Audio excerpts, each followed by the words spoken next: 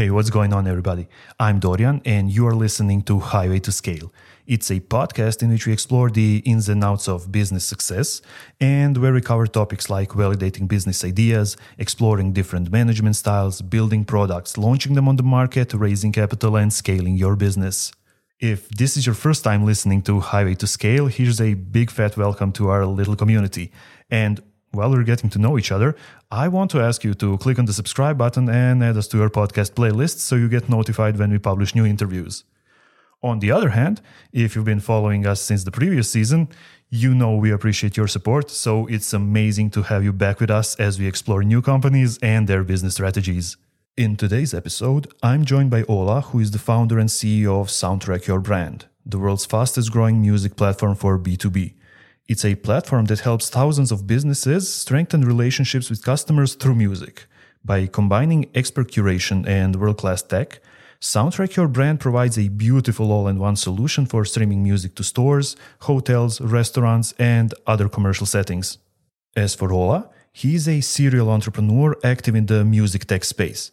Before Soundtrack, he co-founded Spotify Business together with Spotify, which was a standalone effort to expand Spotify's reach into B2B streaming. And before that, he was the co-founder and COO of Beats Music, which was later acquired by Apple and transformed into Apple Music. In this podcast, Ola will tell us more about the current state and the overall potential of the B2B music streaming industry. Why is it important to plan for failure when you're going all in on your business? And why you need to deeply understand the specifics of different phases connected to the process of building a startup. So let's cut the intro and let's jump right into the episode to see what Ola can teach us about building a business.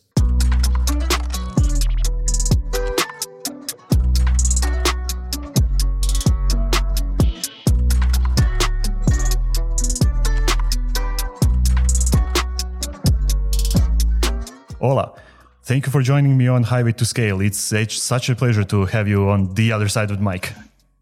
Thank you, Dorian. I'm happy to be here. It's Friday and I'm in a great mood. I love to hear that. Let's start with the easy questions. Your career is, long and storied, and I would do a disservice if I would try to put it all into one short sentence.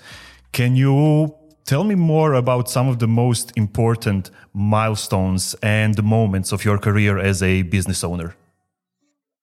Yeah, no, I've been trying to survive with my own companies for a while. So this is actually my fourth music startup, and before that, I was involved in multiple companies in other industries before. But I think the short Swedish story is that I decided to try to make a living in music tech for almost 14 years ago.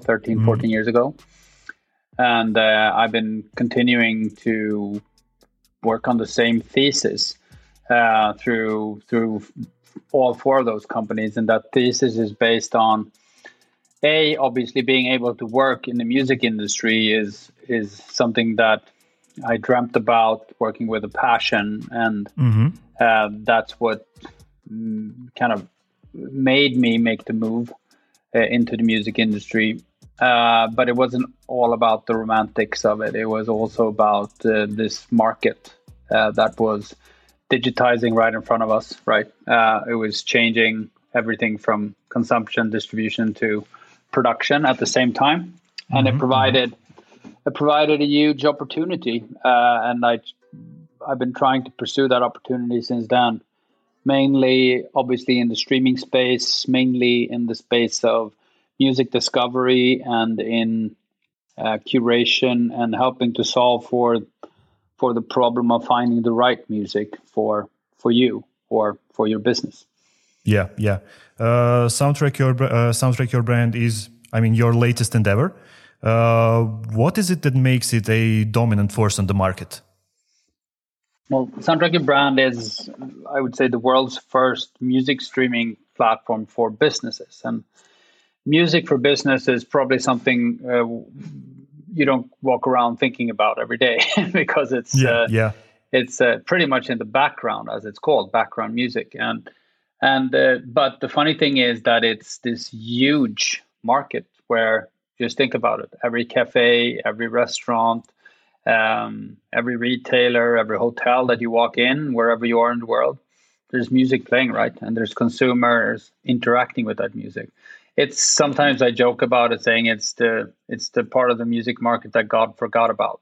And I've decided to take that on and turn it into something powerful. Powerful in terms of the promotional opportunity for the music industry of actually, delivering great music to great experiences and helping people find music also when interacting. For example, we have some new stats from the US from last month we did together with Nielsen Music, where in the US standalone, there's 9.2 billion store visits every year. Oh, wow. So obviously consumers are walking in and out of stores multiple times every day. Yeah. And 79% of consumers actually register the music that they're hearing in store, which obviously is not in line with the definition background music. It's actually in the foreground. And the last stat on that, which is interesting is that 73% of those 79 that register actually take immediate action if they hear something that they like. So you hear a great track in your local bar, you're like, "What's this?" And you Shazam it, or you search it, or you ask the bartender. So there's a reason why Apple bought Shazam, right? So once again, there's this very boring market that no one really would think of, but when you scratch the surface, there's something amazing underneath. So I'm helping the music industry with unlocking, opening up an incremental, promotional platform for them, as well as opening up an incremental revenue platform, background music, business subscriptions, if you may, in the streaming market. So it seems to me that like the main competitor of yours is like piracy. And that mindset of businesses, I'm just going to stream it off YouTube and who's going to catch me? Correct. And that's what it was for Daniel at Spotify as well back in the days, right? It was better than piracy. That was the slogan of Spotify 15 years ago. And that resonates with me as well. We're building a truck, not a car. We're building, a business grade service. So there's massive amounts of needs that businesses have that a consumer service doesn't cater to. Not only is it illegal and unethical to actually pirate music in your business, but I'm not the person to. That's the music industry that needs to regulate that. That's my job is to build the best product. But also for the business owner, I need to think about. They have huge friction points. They build their wonderful restaurants or bars or stores or hotels, and they work day and night with the brand experience. And then all of a sudden you have staff playing Rammstein, right? Nothing wrong about Rammstein, but that's not what you want to be playing in your cafe in order to drive the best kind of sales.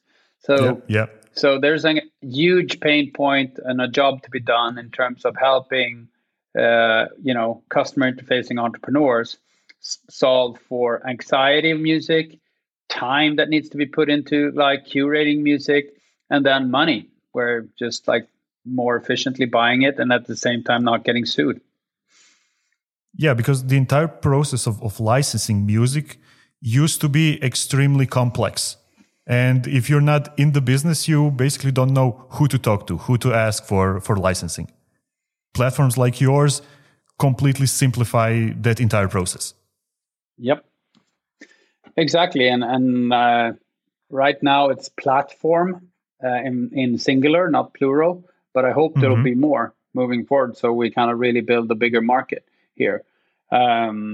It's completely new. The B2B aspect of music streaming is 10 years behind consumer. So we just launched actually last year the Soundtrack Unlimited product, which is the world's first on-demand product for B2B, meaning that you can create your own playlist and do everything you like, but in a business grade software environment. So when it comes to B2B versus B2C, do you follow B2C step by step, or are the aspects of that type of industry completely different? It's completely different. I mean, first of all, the commodity is the same, music, right? For starters. Yeah.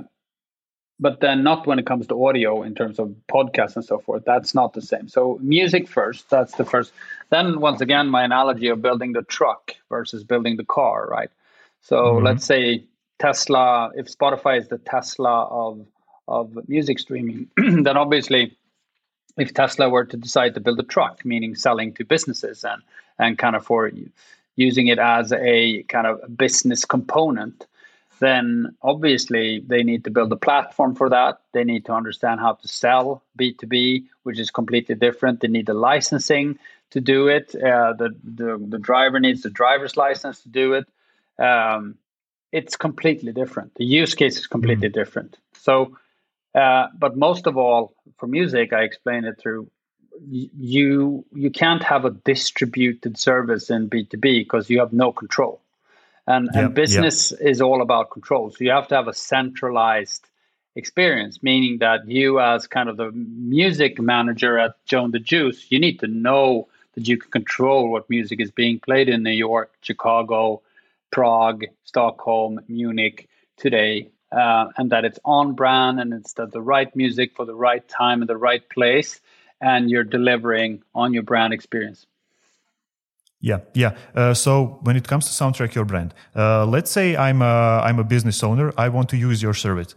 How does it all work?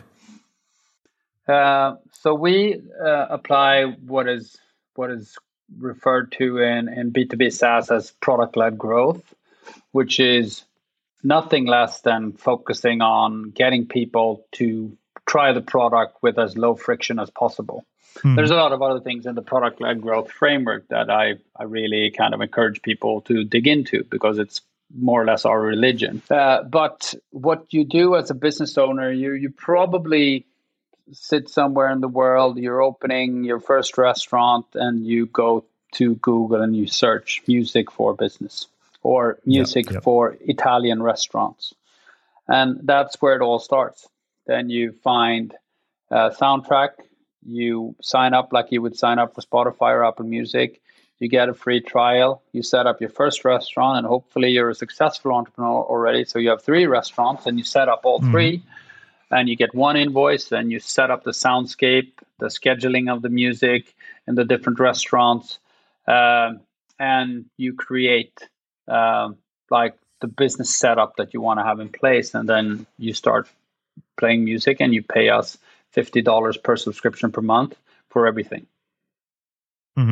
So when I subscribe for your service, I basically don't have to worry about some, let's say, agencies in Croatia that are dealing with music licenses. I don't have to worry about them. Unfortunately, in Europe, you have to, because there's in the US and Canada. So I'll keep this very simple because it's a long story. But if you are in Croatia opening up your restaurant in Split, then you need to first get the right music service in place. Then you need to pay for the performance to local societies, meaning the right to actually perform the music. And I'm not even going to go into explaining that. Just like realize the fact that that's 100 years of kind of music licensing. And in certain countries, those agencies are more or less functional, I would say, and fair play. They're very good at collecting, but they're not so good at redistributing, if you say that. So I'm trying to fix that. So in the US, we've been able to actually force them to license through us, which means that you get both the performance and the mechanicals, the right to play the music.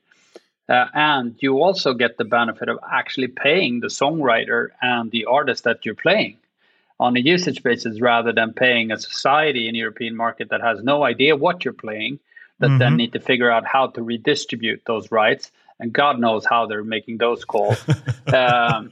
So I would just think that it would be much more healthy for the music industry to actually deploy the digital value chain even for B2B, meaning that you pay songwriters and artists when their music is played and you pay them a premium if the music is used to sell more coffee or tzatziki or whatever you're selling. Yeah, that is completely true, because now it's extremely complicated to sort all of those things out. Services like yours are basically one-click action and I'm done. Yes, in the US and Canada for now. And those markets, by the way, are big enough for us to, work with until I retire. But we're going for global markets. So we want to fix this for all markets. We want to make it easy because business owners are willing to pay. They're happy. They understand that a business service costs more. I mean, everything costs more when you're using it for B2B. But they don't want to be paying for something that they don't even know what they're paying for. Exactly. So you mentioned Spotify a couple of times. And the interesting part about Soundtrack is that you actually started as a joint venture with Spotify called Spotify Business, but then you decided to pivot away from it and go independent. Can you tell me more about that decision?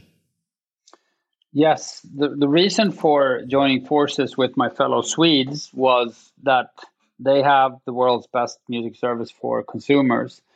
Hence, they have the world's best music backend service, which is a huge build, like managing 60, 70 million audio files in real time worldwide with the right metadata and the right licensing information in place in order to redistribute and so forth.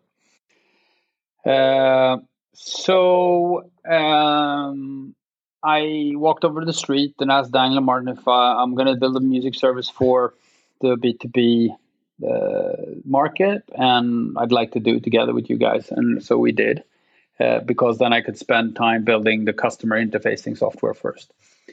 So then when we realized and we tested it in the Nordic markets, meaning Norway, Finland, and Sweden, and we realized that, this actually rocks. It's, it's solid. It's solid. This, like, businesses want to stream music. That's for sure. And so then we took the next step of moving away from home, meaning going fully independent. And that took almost 5 years because we needed to do 16,200 licensing deals with labels and publishers. And we needed to build out our own product infrastructure all the way. And that's time and a lot of money that needs to be invested.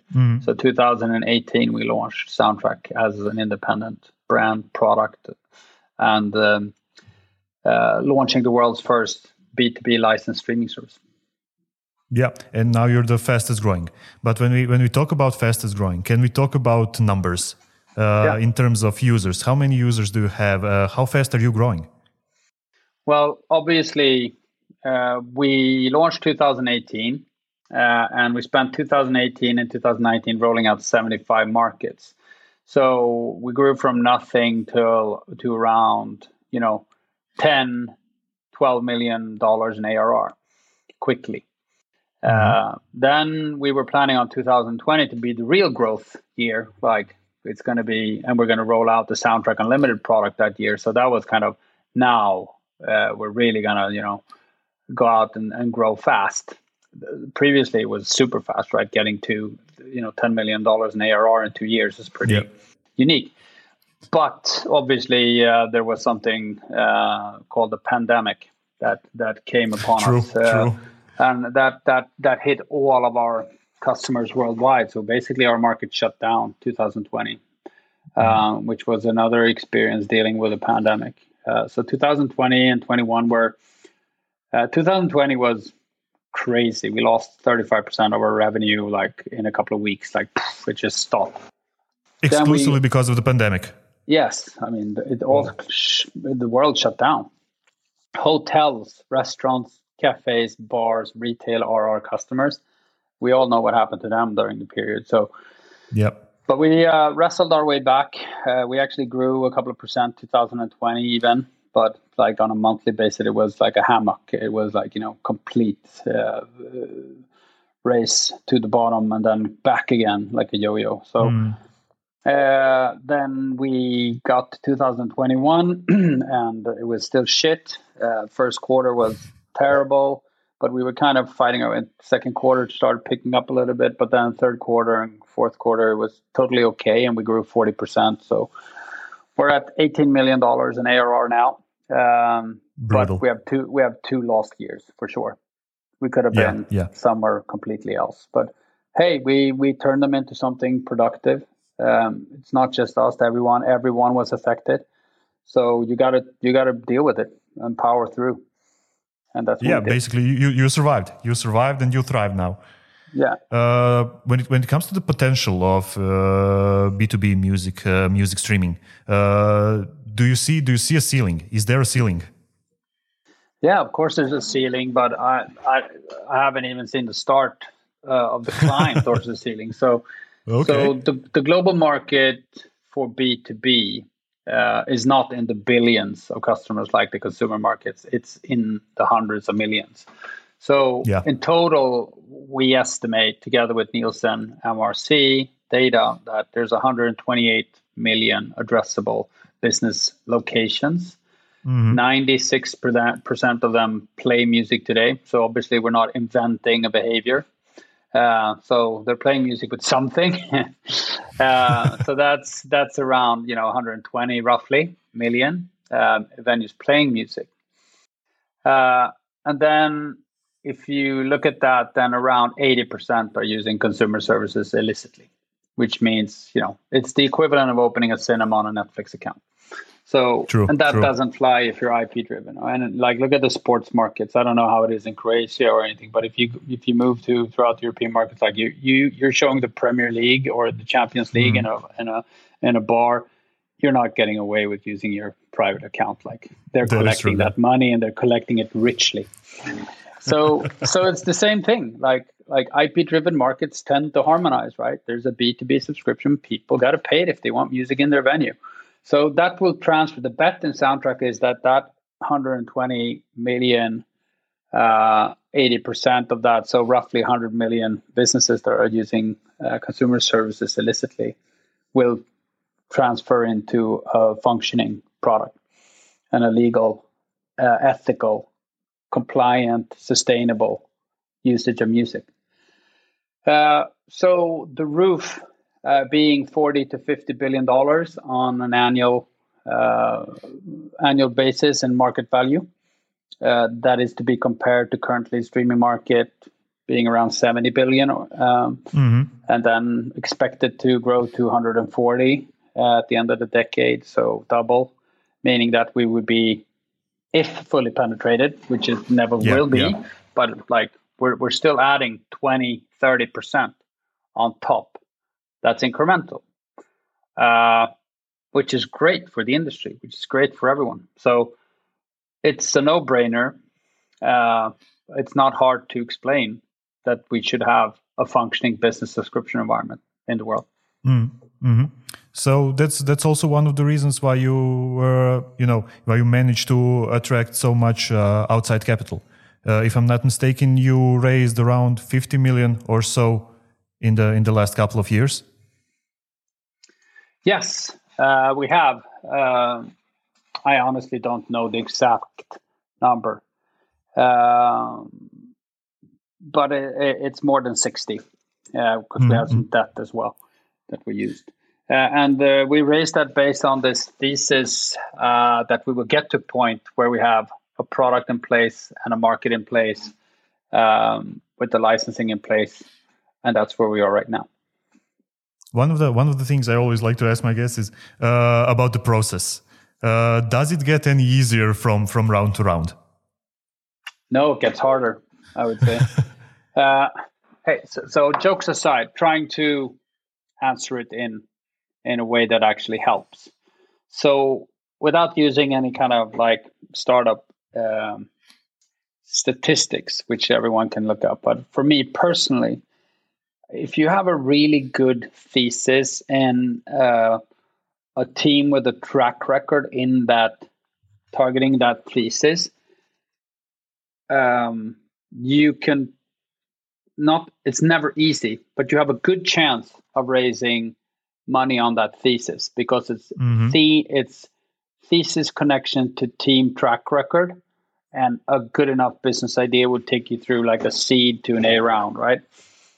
Because you don't really have to prove anything except the thesis and show up with the right team. It's not easy by no means, but if you've done it a couple of times before, you can work yourself through it, right? Mm-hmm. Even better if you have a proof of concept and you've sold one or two accounts, which wasn't the case with us, because getting to even selling is, $20-30 million investment in terms of getting to a product, because it's a sophisticated product. So it was a little bit different with us at Soundtrack, but I've done it before, so I knew. But answering it then, okay, so say that you get to product, you get out there. Then we had this extra complexity of having an industrial founder with Spotify, and that created huge challenges, like us moving away from home and so forth. So, but like getting to post revenue, launching product, that's great, because everyone understands that the team is good and that the market is there.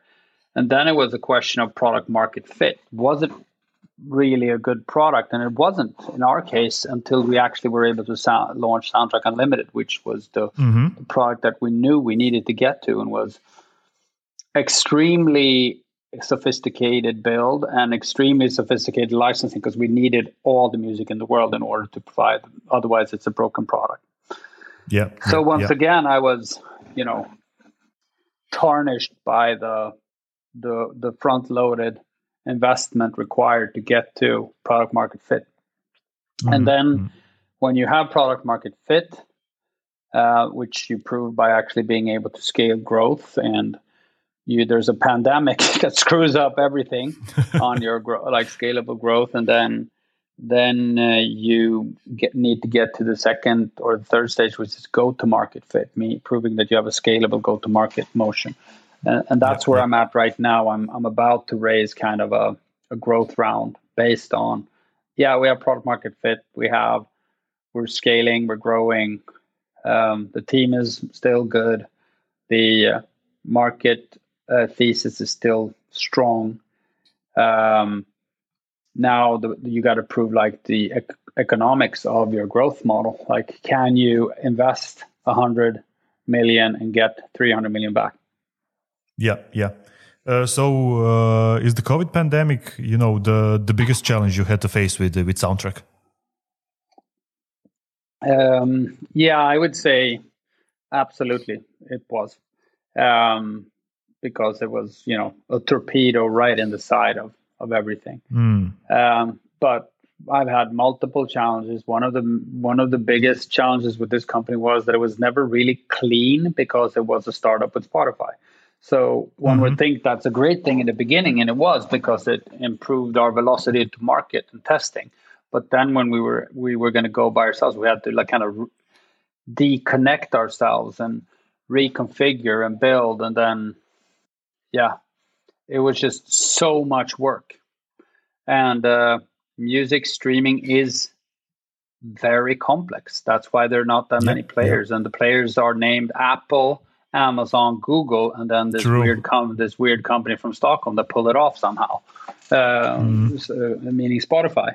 So there's, if it was easy, a lot of people would have done it before. I think it's the same thing for Soundtrack. I mean, if it was easy, a lot of companies would have done it. I completely agree. Now, you mentioned the importance of having a great team. When it comes to you as a CEO, how do you pick those winning parts? How do you pick those winning team members? I think it's a little bit different through the phases of the company. What you need. It's always this challenge of being an entrepreneur and then kind of bringing in more and more senior people around you, right? Because in the beginning, it's really about product, right? And maneuvering product. If my job is to fund the product build initially and fund the thesis, what the product can do. So that's the first stage. So you need a rock solid product and technology leadership in place. And then comes the kind of revenue stage. And that's when you need like a really, really good CFO and a functioning like data analytics team in place. And for me in the music industry, in parallel to the first build stage, you need licensing. You need like a super strong legal licensing team. And that doesn't go for all other industries because that comes later. But that needs to be done in order to see to that you can source your content correctly and actually be able to craft 16,000 deals, right? So you need to start with kind of building blocks and getting those functions in place and the people that can lead those functions, and up until you kind of really get the A players there, you can use just team managers and stuff like that on things. So that's at least how I do it, and then I add this. Depending on the stage of the company, you add that key player. So I just hired a CMO, for example, because US is our core market, and we are now at scale stage, meaning that I need like a super senior chief marketing officer. And I just hired her in LA, so she joined the other week. And so it's more like the sequencing of your key players comes with the sequencing of the company stages. So when we look at your company now, who do you hire the most? What type of specialists? So I mean, we're a small company in comparison to. I mean, the fun thing about Soundtrack is that I've done it a couple of times before, but like we're 75 employees in total, and we're running a global streaming service in 75 markets. So one employee per market, basically. And we have just the same complexity and catalog as Spotify or Apple. It's just like it can be done so much more efficiently if you've done it a couple of times. So when we look at recruitment, we're always looking to recruit the best engineering, because engineering is the core of everything we do. Product, and by the way, product engineering, I see it as the same thing. Let's just say product development. And that's always the most important thing. Then obviously now the stage is building out a really strong, small team that can go to market US. And go to market US is a whole science in itself as well, specifically in the B2B segments and SMB segments. So you need people that understand the US market, the US small business entrepreneur, and the music industry in the US in combination. Why is it so different? A lot of my guests have said the exact same thing. We started in Europe, and when we wanted to expand to US, it basically completely changed everything we knew about our business. Yeah, I mean, so just because you speak perfect English and you've been to the US a couple of years in your life doesn't mean you understand the US market. I think that's the first kind of statement. And some European companies think that, all right, I've been there, I went to school there, I live there, I know it, but you don't. Like Americans work with Americans on a different level than Europeans work with Americans, because they can talk about stuff that you don't know. So one tangible example is go-to-market structures. What type of partners are you looking to have? What type of marketing channels do you need to understand? What differences in between the different regions and states and cities are there? What holidays are coming? When is the buying process? Everything. And it's it's a whole continent in itself. And you need to understand the cycles of buying. You need to understand if you should partner with Square, Shopify, or Squarespace, and why. And I can't explain it like more than there's so many things that you need to understand because it's such a big market. and it's such a complex we tend to treat it like one single market, but it's not. It's 52 markets, right? More or less. Even and even more complex now with the polarization of US in general. So that is true. So one of the coolest things I've read about you in one of the interviews that you did was about your business mindset. Going all in and always having a plan in case you fail. Well, I think it's not me. I think that's probably the mindset of a maturing entrepreneur. In the beginning, it was probably going all in without a plan. And then you realize it's too good to screw it up. So if you're going for something, so if you're going all in, you might as well do the job of working on a plan B, right? So what happens if times, the 10 relevant questions of something going wrong? That needs to be figured out and planned before you do it. So you're going to miss half of what happens if, but at least just having the consequential thinking pattern in place the whole time helps you not miss this opportunity that, first of all, you need the conviction before you do something, both with your head and your heart, right? Like you truly need to believe in what you're doing. You can't, this is my opinion at least. If you're building yet another payment solutions because fintech is hot, like, come on, man. Like, that's fine, but I couldn't do it. I couldn't get up in the morning. I wouldn't last a week. I wouldn't. Okay, we're building yet another kind of intermediary platform between credit cards, payment systems, and local payment systems, something like that. And that's fine, but I couldn't live with it. So I have to have something like, okay, I'm doing music for business.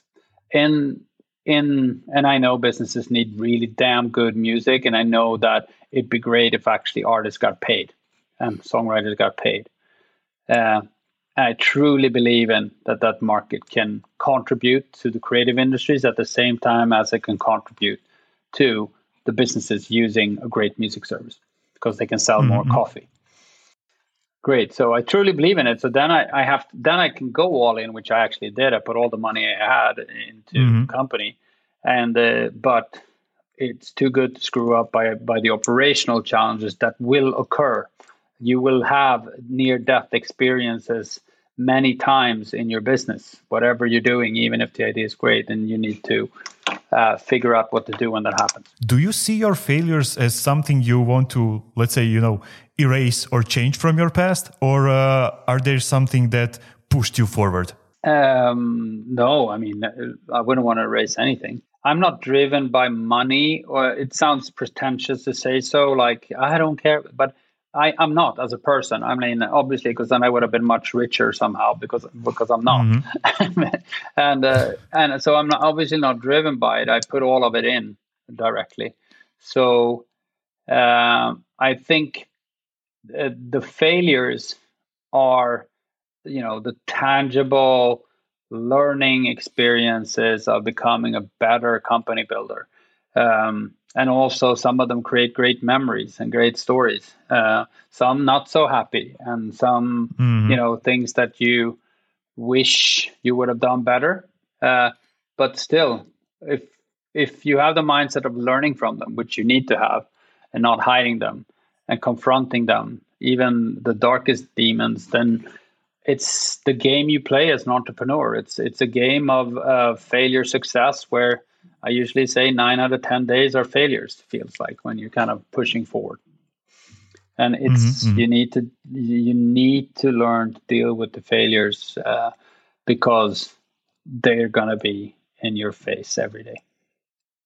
Yeah, that's a great advice. Failure is always going to happen. If you can understand how to deal with it, you'll be successful. If you don't, it'll bury you. Yeah, and I'm not saying it's easy, and I'm not saying sometimes the challenges are too big that no one can overcome them.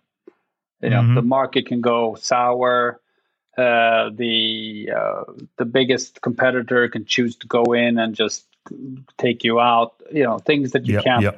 And sometimes it's just too hard because like you don't read about all the companies who don't succeed, and there's 99 for every 100, right? So I'm not saying it's easy. I'm not saying you're always going to get through, but if you ask me, then like it's a game that you play as an entrepreneur through your multiple companies and using like failures as a part of becoming better. Then you need to kind of look at them, analyze them, and try to learn from them. Another thing that's extremely interesting about you, what I also read in one of the interviews, is a focus and simplicity when it comes to building startups. Can you tell me more about that approach? Why do you have so much focus on that focus and simplicity? Because people are simple, and people have a very hard time digesting too much, and specifically people in a collective. So, like Scandinavian simplicity in design is, dumbing it down to something that the whole world can use, an IKEA chair. Yeah.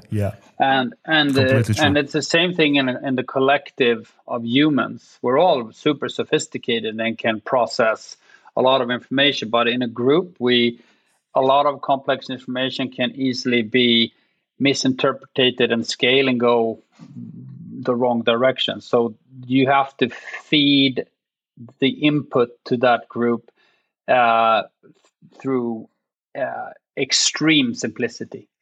So I really like to dumb things down to like super simple things and like simplify, because then reiterate. I don't know how many times I feel like an idiot saying the same thing over and over again to these smart people working with me. But it is the nature of trying to get a group to go in the same direction. Is try to find the common denominator, dumb it down, dense it down, refine it, and then repeat it until people throw up. That's a great analogy. Yeah.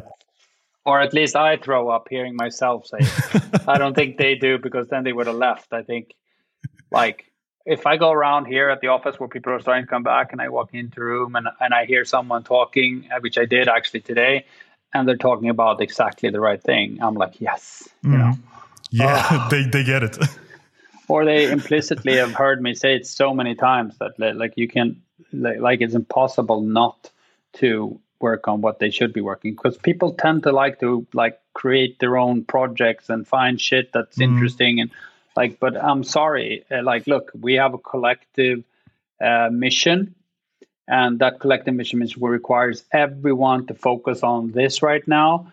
Even if there's other fun stuff going on, this is what I'm paying you to do. And I'm sorry, this is what we do. Yeah, you've basically built a small but extremely efficient team. I like that because I also like the idea of building like small teams, small and hyper efficient teams. I have no interest in building a big organization, and some people think it's really cool to have 10,000 employees and 100, and that's fine, that's good. But I have no interest, and that's just me. That's the way I am. And if you kind of like that, working in special ops rather than in the infantry, then that's where you should go. Yeah. So what's the thing that drives you? I mean, you've started a few companies, you've sold a few companies. What keeps you, innovating and bringing constantly something new to the market instead of just, let's say, taking a break, retiring? Well, I mean, once again, like I'm fortunate enough to work with something that is fun. And like, it also sounds so cliche to say my work is my hobby and blah, blah, blah. But I proactively try to get to a point where I can work with something that is actually really fun. And it's a privilege. but it's also hard work because usually fun work is tougher to make a living on. So I think what drives me is I have no interest in, sitting and staring at the sea. Not now. I love the sea, and I'd love to sail through the islands of Croatia, a couple of weeks every year. But look, I get up in the morning. I show my kids that you go to work. You think about what you buy for dinner, and you don't get the fanciest car because I can't afford it, and I have no interest in doing it. And you go to soccer practice, and you go to work, and you got to work at night, and like it's there's no interest in the other thing. It's like a life. It's like a life structure that you want to get in place where there's enough challenges and enough day to day that you can also enjoy the moments at the sea, right? You can enjoy the week that you take off. I don't know what would happen with me if I was, there and didn't have to do anything more, because that's not really the end goal. The end goal is today, waking up and having a really fun, productive, probably challenging day, and then, living a day-to-day life at the same time. Okay, one of the cool things that you mentioned was, about buying a luxury car. But the thing I read about you is that you highly cherish your 20-minute walks from home to your work and from work to home. Can you tell me more about what do you do on those walks? Yeah, first of all, we have a car, but it's a crappy car, and I use it for soccer training with the kids. That's it. That's what it's used for, and so I do use it sometimes. And then I have the luxury of living in a small, nice city like Stockholm, where you can more or less walk everywhere. So, and that's by design as well. Yeah, then during COVID, obviously, you have to walk around the block and then home again. So there wasn't any way. But in the normal world, it's a really good routine to get up in the morning, do your family stuff, whatever you're doing, and then take a 30-minute walk. I mean, I can truly recommend whatever you're doing. It's and you do the walk, and you pretty much use it for work. You do it to land what you're going to do with the day. Because the worst thing you can do is get up in the morning, run to the computer, set up, start answering emails and doing shit. And then we all know that that's not going to be a productive day. Yeah, I completely figure agree. out what the goal is of the day, and then execute on that goal. Exactly. Okay, Ola, we're almost done with our time, so I have just two more questions that I want to go through with you. The first one is, what advice would you give to new startup owners who are just looking to push their ideas onto the market? Yeah, so I think once again, back to the kind of sequencing I spoke about and the fundraising sequencing and first getting, to an A round or to a seed round and so forth, because you do need money, right? So building a business, a startup, you don't have to reinvent the wheel. There is a very defined capitalization process, and you should study that first. Really understand what the different stages are, because you're going to have to relate to them through anything you do. So the stages being pre-funding, bootstrap, meaning you're paying for it yourself. Then you do a seed round, which is like a pre-round where you're just bringing in some initial partners and some initial capital in order to get it going more than what you can afford yourself. And then there's the A, B, C, D round, and you can read about all of those very clearly. And there's investors for those, and they look at the same thing. And it's there to study before you start. And then you can kind of look at it and think the idea that I have, do I think I can qualify through these stages? Do the math on it. Okay. And if you've done that, then you pretty much have a business plan that could potentially theoretically be funded. So it's not harder than relating to the reality of the funding cycle. The alternative is obviously starting a business that, like a normal people before, the startup industry or so forth, which funds itself. And the best investor you can possibly have is customers. So it doesn't always have to be like through the VC steps. It could be like we actually have a business idea that can fund itself. And that's the two options. Either you talk about like, okay, we're going to be a front-loaded external invested case, or we're going to be a bootstrap, self-funded kind of business, P&L basis. Okay, one last question. What can we expect from you and Soundtrack in 2022? Doubling down on the US market, raising a growth round to significantly invest in building the category leadership and music for business. Great. That sounds amazing. Okay, Ola. Once again, I want to thank you for joining me on Highway to Scale and sharing all of these great insights with me and all of our listeners. Thank you for having me. It was a very, very nice discussion on a Friday, and thanks for having me. And we are done. If you stuck with us until the end, here are a few key takeaways from this episode that I want you to remember. Number 1, if you want to succeed, make sure that you're building your business both with your head and with your heart.